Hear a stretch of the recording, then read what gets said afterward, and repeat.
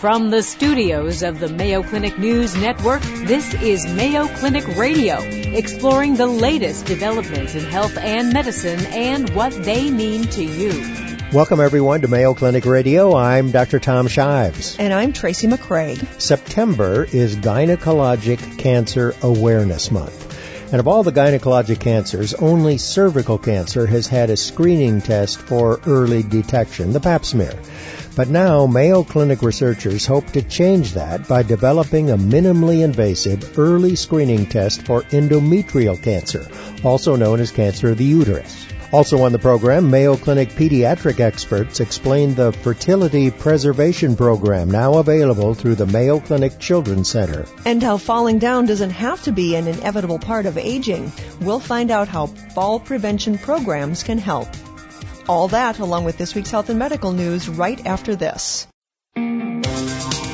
Welcome back to Mayo Clinic Radio. I'm Dr. Tom Shives. And I'm Tracy McCrae. Tracy, the pap test. You've heard of that. Probably had a few in your day. I sure have. And that was developed by a Greek physician by the name of George Papanikolaou. Now, you know, my wife is Greek, and she's going to really like me for this. So it came into use around the 1940s, but actually he had discovered that you could find malignant cells under the microscope actually in the 20s or early 30s, but he never got credit for it. Nobody believed him till around the 1940s when it finally came into use. And, of course, that test is called the pap test or the pap smear, and is now used worldwide for the detection and the prevention of cancer of the cervix and other diseases of the female reproductive tract. What he showed was that by gathering just a few cells from the vaginal tract and looking at them under the microscope, you could actually tell whether or not a woman had cancer of the cervix. Pretty amazing. A huge breakthrough. Absolutely. The pap test changed the lives of millions of women, and now researchers are working on a screening test for endometrial cancer, also known as uterine cancer. Research funded by the National Cancer Institute and Mayo Clinic is developing a screening method using DNA from a tampon for early detection and screening of endometrial cancers. Now, how unique is that? DNA from a tampon? Wow. So, and we're talking about uterine cancer as opposed to cervical cancer, and the two are connected, but the cervix is just the opening of the uterus. With baby boomers now in the age risk category for endometrial cancer, the number of women diagnosed each year is increasing. Here to discuss this new minimally invasive screening method for endometrial cancer is the woman leading the research, Dr. Jamie Baucom-Gomez. Welcome back to the program, Dr. Baucom-Gomez. Thank you. Dr. Baucom-Gomez, pretty exciting stuff and truly unique. Tell us about this, using a tampon to diagnose endometrial or uterine cancer. Absolutely. We're very excited about this. We've known for decades that abnormal cells from inside the uterus can be picked up on pap smears, but it's not very commonly picked up that way. There are other markers that are not necessarily visible under the microscope, such as molecular markers, that we can actually now test for. These are changes in DNA, so DNA mutations, DNA methylation, which is where the gene is actually turned off because of a change to what's kind of hanging on to the DNA called methyl groups. And we can pick those changes up not only in the actual cells that are the cancer cells, but when those cancer cells shed and flow down through the cervix into the vagina, they can be picked up, those signals can be picked up on pap smear, and we're actually taking it to the next level of trying to pick them up on the fluid that is in the vaginal canal. Because it's in that fluid. It's in that fluid. And the reason that we're focusing on detecting this using a tampon is that a tampon is a common hygiene product that most women use. In fact, the tampon business in the United States in 2015, $1.5 billion. So we know, using that as a surrogate, that this is a very common and well-accepted collection device. It's not a special tampon by any means. It's the kind you just buy at the convenience store?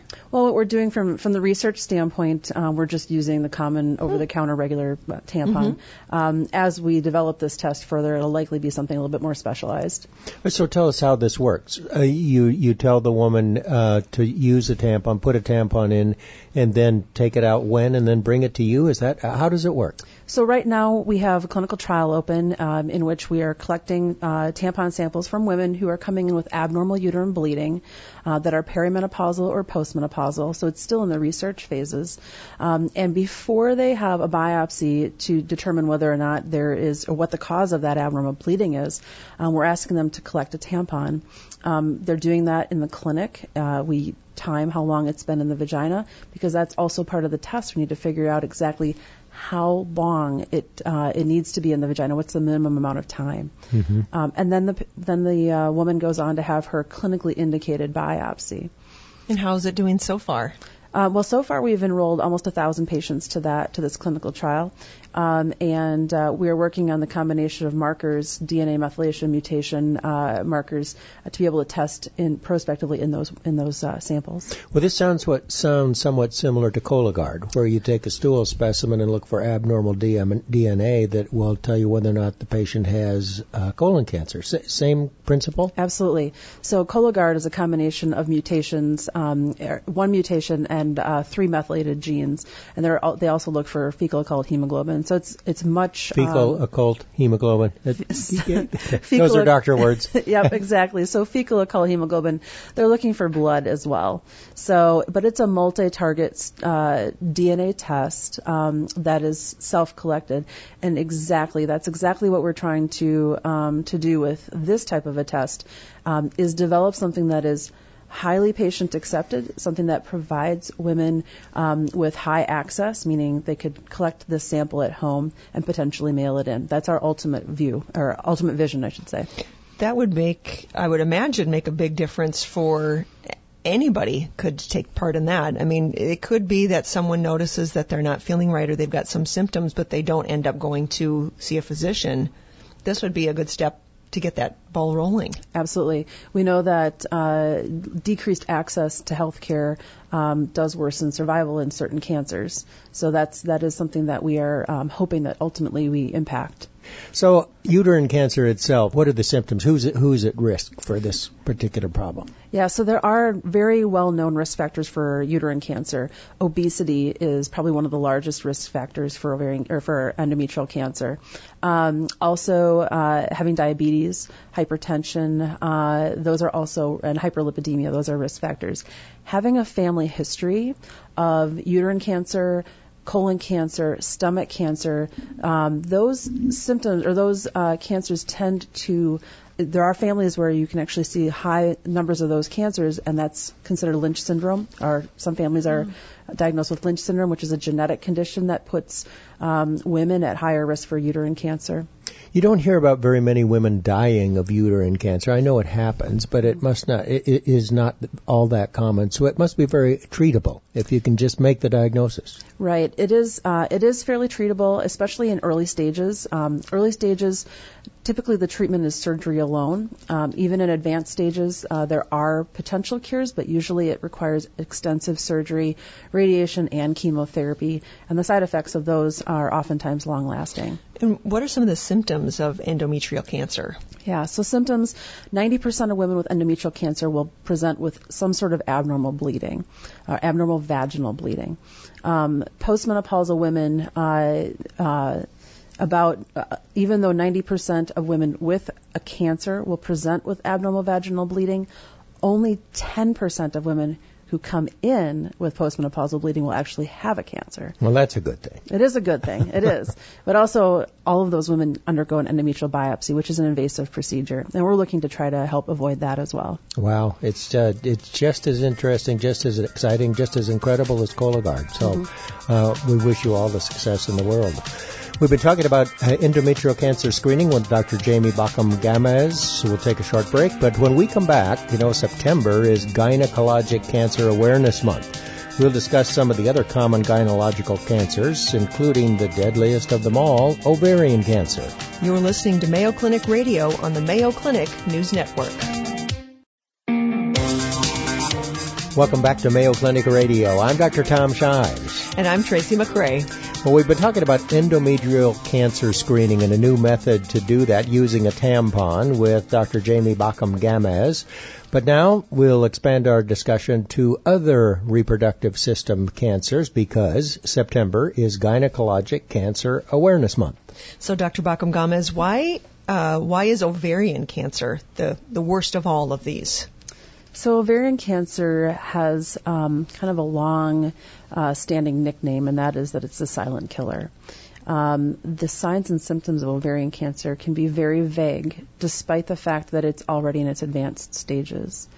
The signs and symptoms of ovarian cancer typically fall into four categories or four symptoms, and that is abdominal bloating or distension, change in appetite or satiety, basically getting full fast when you eat, bowel changes, whether it's swinging to constipation or diarrhea, and then bladder changes, frequency of urination or urgency.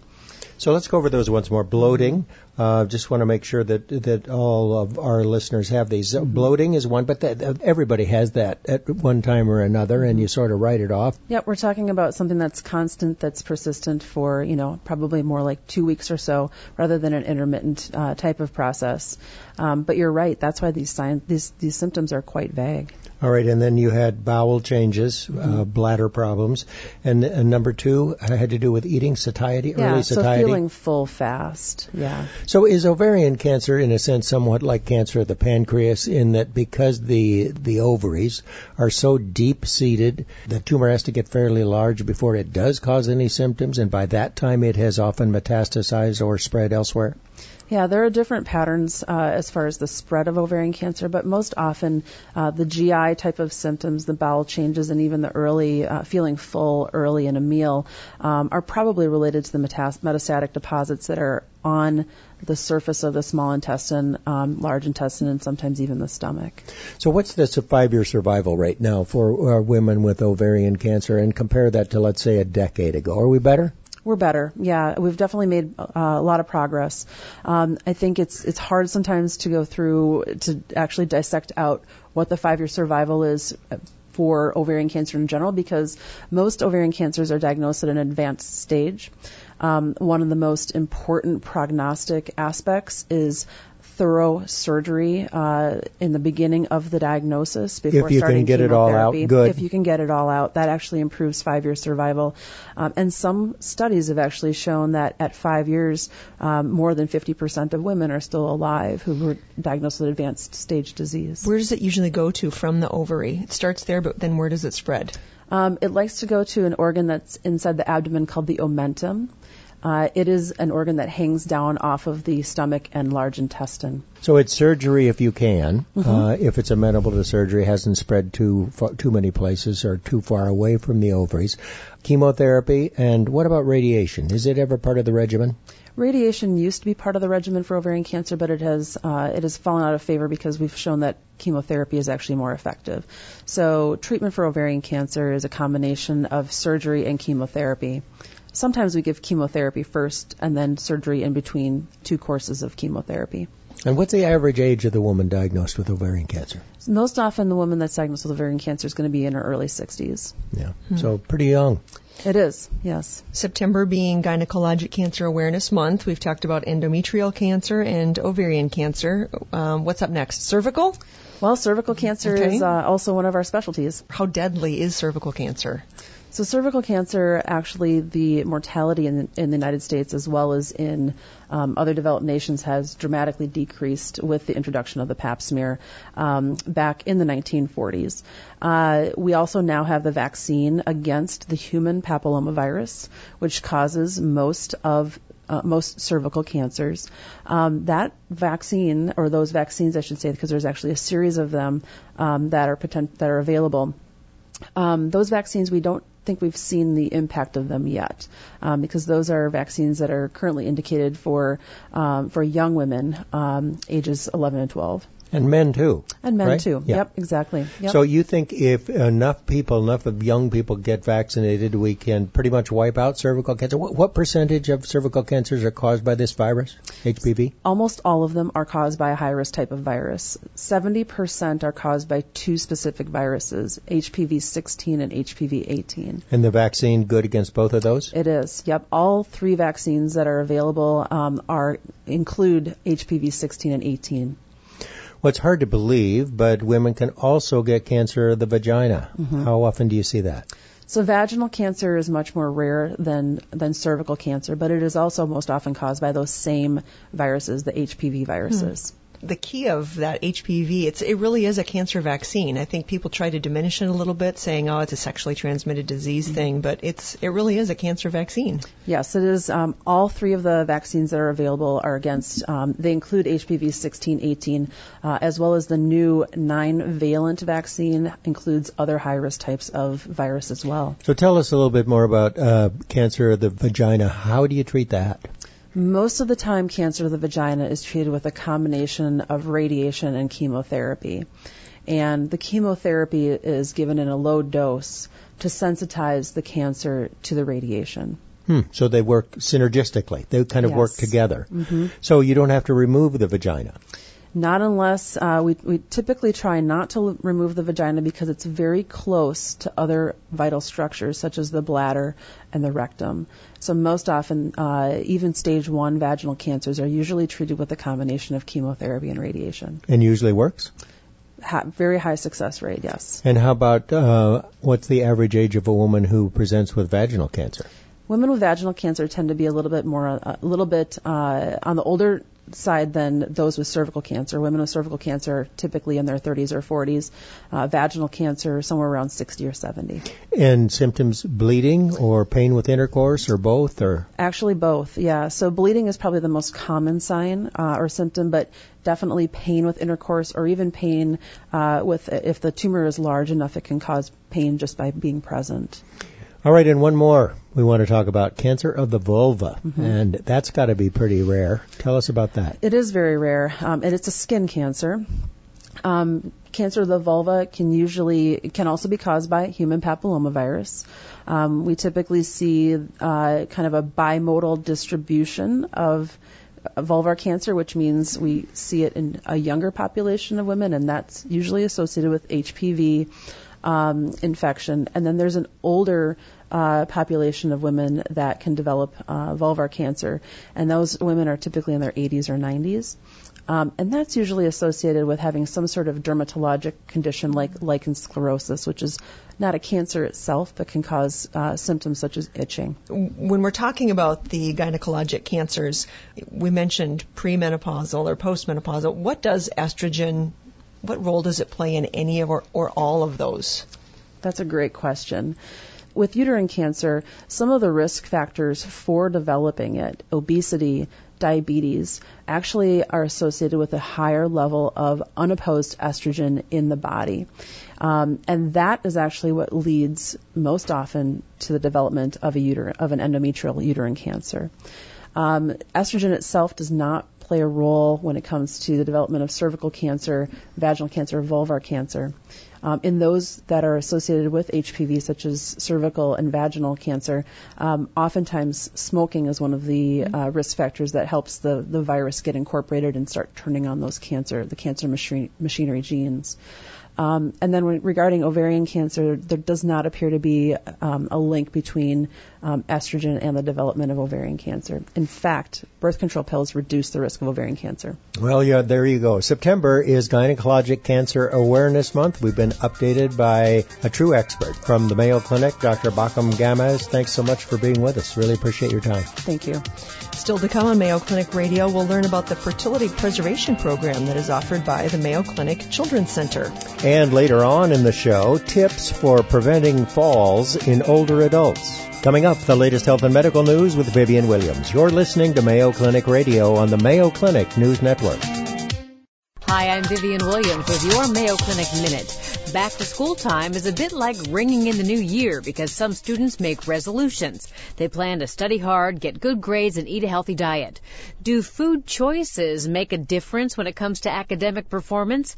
Are there foods that can boost a child's brain power? Well, there's not one magic bullet food, but what does help are healthy choices and balanced nutrition. A combination of having both protein and carbohydrates together, and you would prefer to have the carbohydrates that sort of release slowly over time. Mayo Clinic pediatrician Dr. Vandana Bide recommends that kids eat carbohydrates from whole grain sources. She says to stay away from processed carbs loaded with sugar. This will help prevent energy spikes, highs followed by lows that can make kids sleepy and distracted. The number one thing I would say is to avoid sugary drinks, so avoid sodas, concentrated even juices. Healthy options for both carb and protein sources include whole grains, fruits, vegetables, low-fat dairy, and lean meats. Appropriate meal and snack choices will give your children the fuel they need to be the best they can be at school and in life. And in other news, it's been suspected and reported for years that over-the-counter antibacterial soaps are not as effective as companies claim. Now, the FDA has ruled that over-the-counter antiseptic wash products containing certain active ingredients can no longer be marketed.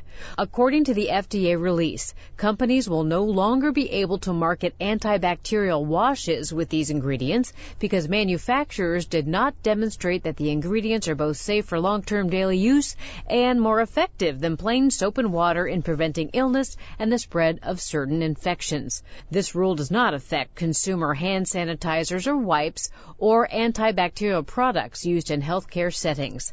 The FDA says consumers may think antibacterial washes are more effective at preventing the spread of germs, but we have no scientific evidence that they are any better than plain soap and water. They say, in fact, some data suggest antibacterial ingredients may do more harm than good over the long term.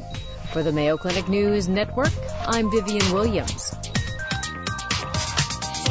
Welcome back to Mayo Clinic Radio. I'm Dr. Tom Shive. And I'm Tracy McRae. You know, when you hear your child has cancer, you immediately start thinking about the treatment options. They might include surgery, radiation, chemotherapy. But what you may not think about are the long-term side effects those treatments can have, including the effect that they can have on your child's fertility, their ability to have children down the road. Not something that might have been on your radar, but yes. The Mayo Clinic Children's Center now has started a fertility preservation program, which offers options for fertility rescue in both post-pubertal and pre-pubertal children being treated for cancer or other medical conditions which could affect their fertility. Here to discuss this new program are pediatric urologist Dr. Candace Granberg and pediatric gynecologist Dr. Asma Javid.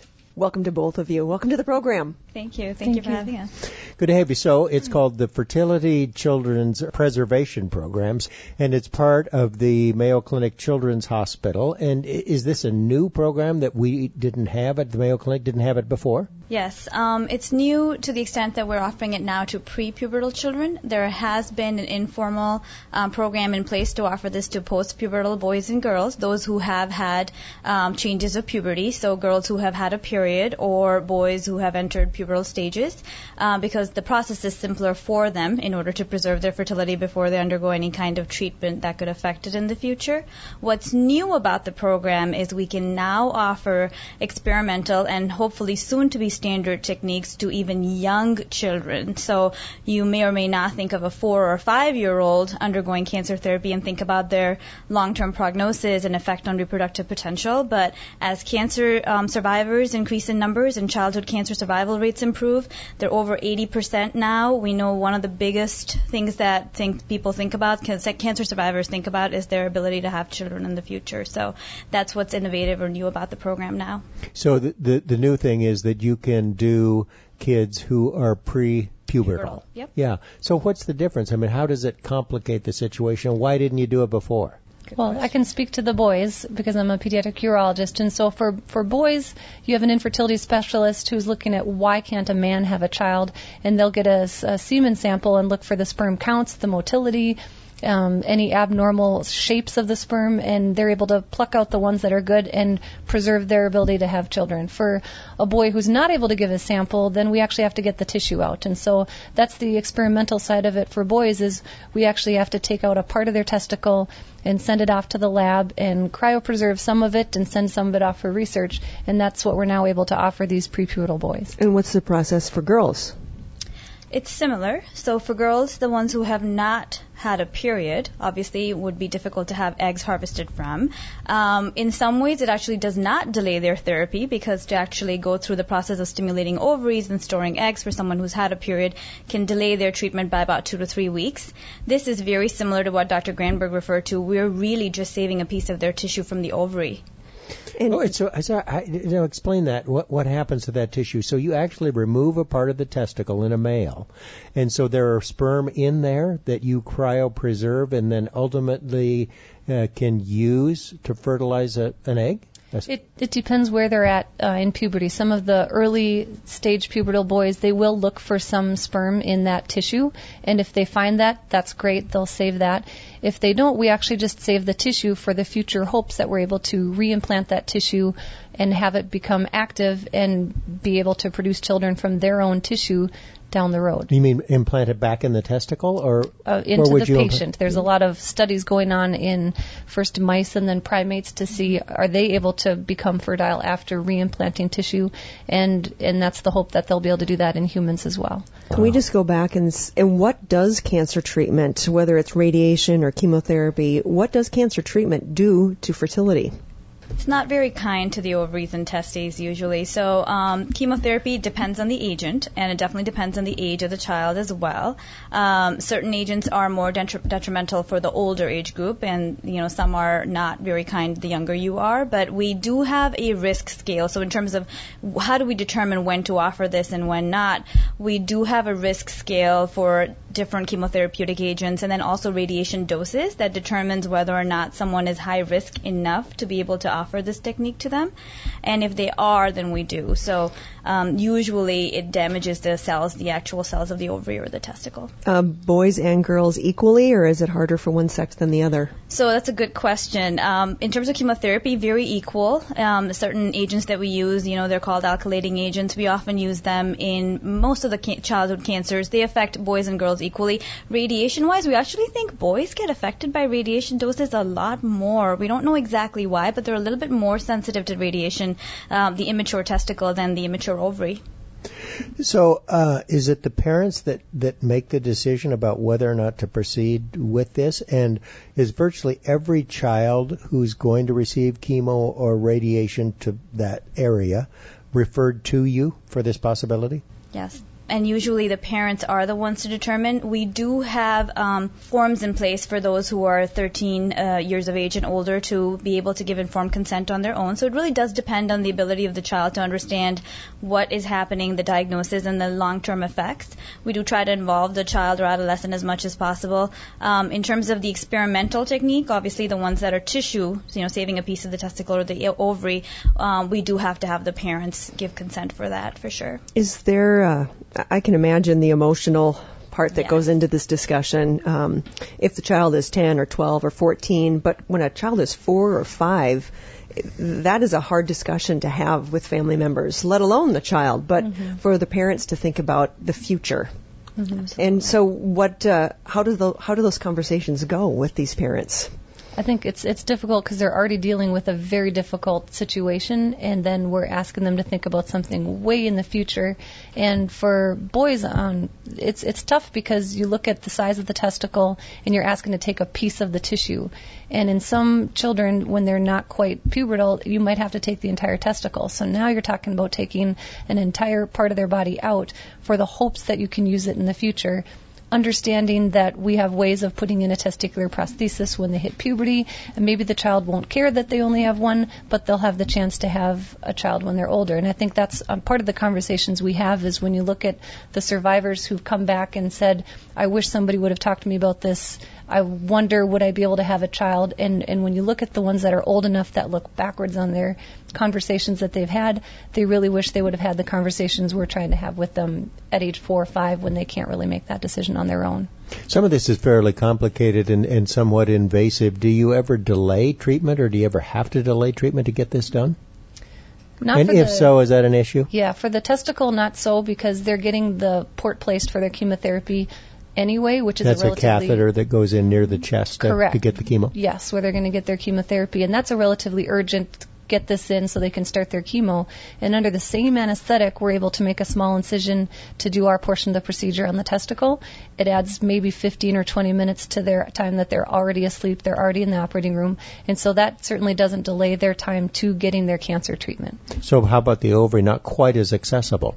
Not quite as accessible, but again, we try our best to combine it with the port placement.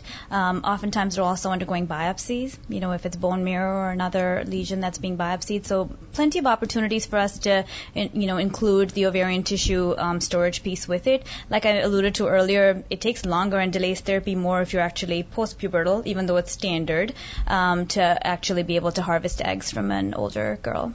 It's a great program, and we're very happy to learn about it. And congratulations to both of you for getting this done, and I'm sure there are a lot of grateful parents and ultimately grateful children. Urologist Dr. Candace Granberg and pediatric gynecologist Dr. Asma Javed. Thanks so much. Thank you.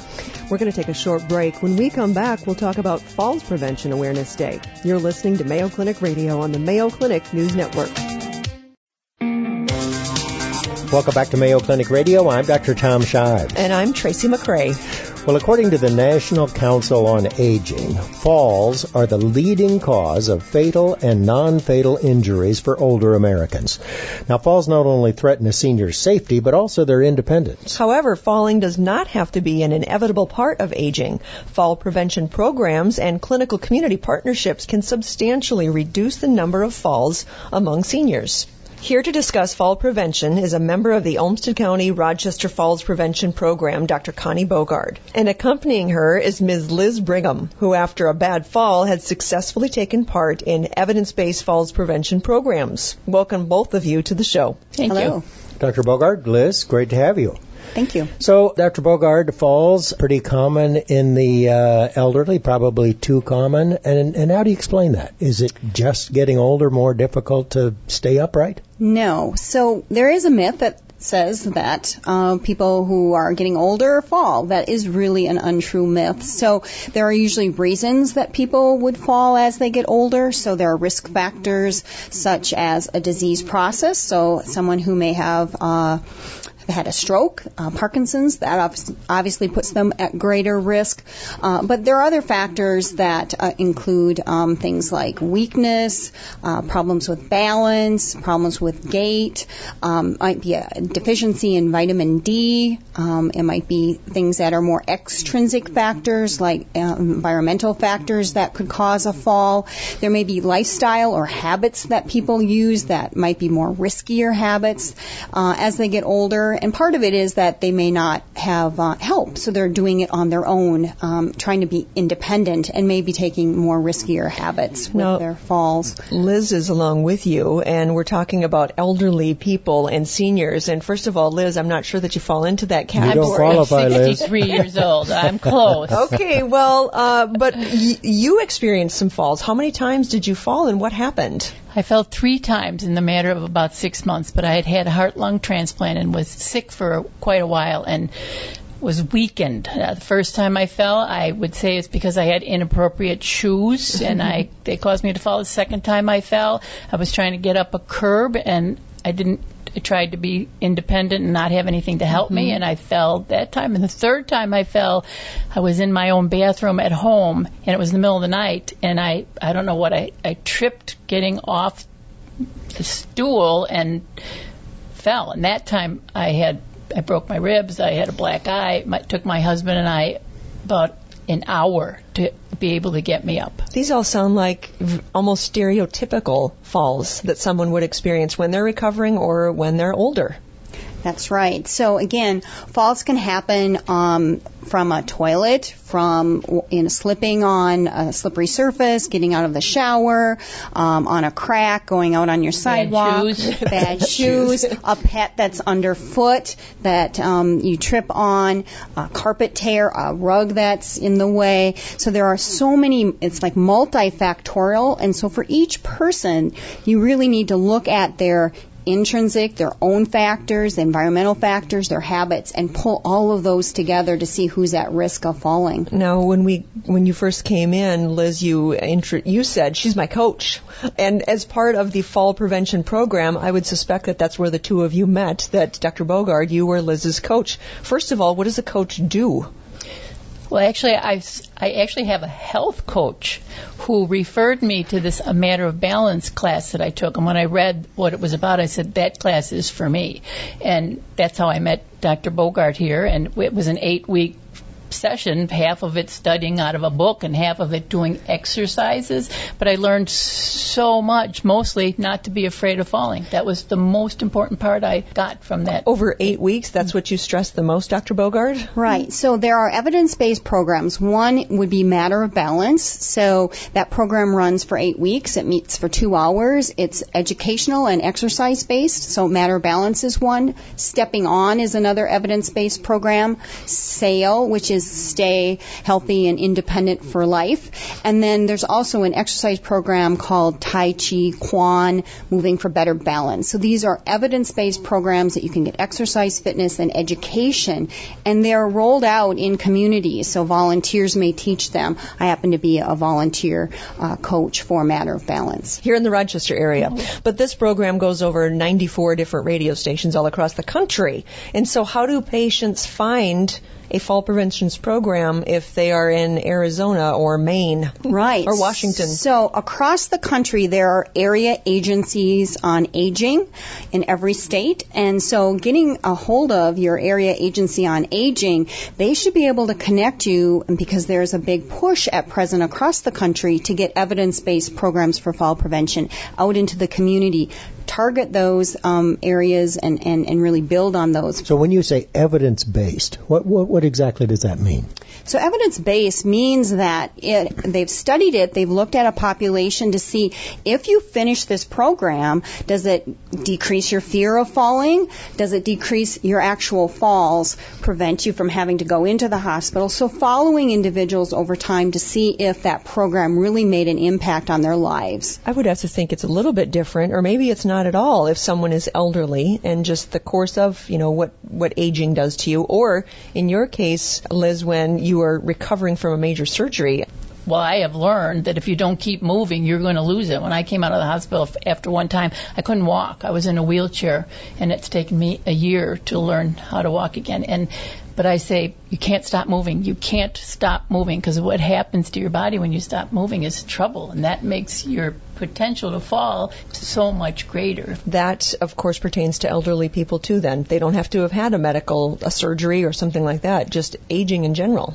Right. So obviously staying fit. If you become sedentary, you're not going to have that strength to be able to move yourself. So we really encourage people to get that ongoing exercise, 150 minutes a week of exercise, and that means both aerobic, balance training, and strengthening for older adults. So finding that in your community in terms of exercise programming is very critical. One other question, Dr. Bogard. What should you do if you fall down and you can't get up and there's nobody available? Right. So part of this is planning ahead. All right. So knowing if I should fall, what should I have prepared ahead of time? So carrying a cell phone or have a life alert pendant that you're wearing. If you don't have a cell phone, have a cordless in a fanny pack that you're wearing so that you can call 911 to get assistance. But think about every room that you're in. If I should fall, what would I do? Is there a chair I could roll over, crawl to, drag myself to get to that chair that's sturdy enough that I can use it to help me get up? So I think planning, preparation, can I get down to the floor and get back up? Maybe I practice that with someone that I love so I can at least if I had to do it. So many times older people don't get to the floor and they don't even know if they could get up if they do fall. So having a plan ahead is very important. If you should fall, call someone, 911 versus if you're injured, knowing to do that right away versus trying to get a hold of a daughter or son to help you if you've been injured. Again, call 911. You can get a lift assist from fire department. Emergency medical will come transport you if you need to the emergency department. Mayo Clinic physical therapy instructor, Dr. Connie Bogard, such great advice. Really appreciate you being here. And also Liz Brigham, don't fall again. You look fabulous. Thank you. Thanks also for joining us. Thank you. That's our program for this week. Find more information on the Mayo Clinic News Network. Tweet your health and medicine questions to # Mayo Clinic Radio. You've been listening to Mayo Clinic Radio on the Mayo Clinic News Network. Our writer and social media editor for the program is Jennifer O'Hara. For Mayo Clinic Radio, I'm Dr. Tom Shives. And I'm Tracy McCrae. Thanks for joining us. Any medical information conveyed during this program is not intended as a substitute for personal medical advice, and you should not take any action before consulting a healthcare professional. For more information, please go to our website, radio.mayoclinic.org. Please join us each week on this station for more of the medical information you want from Mayo Clinic specialists who know.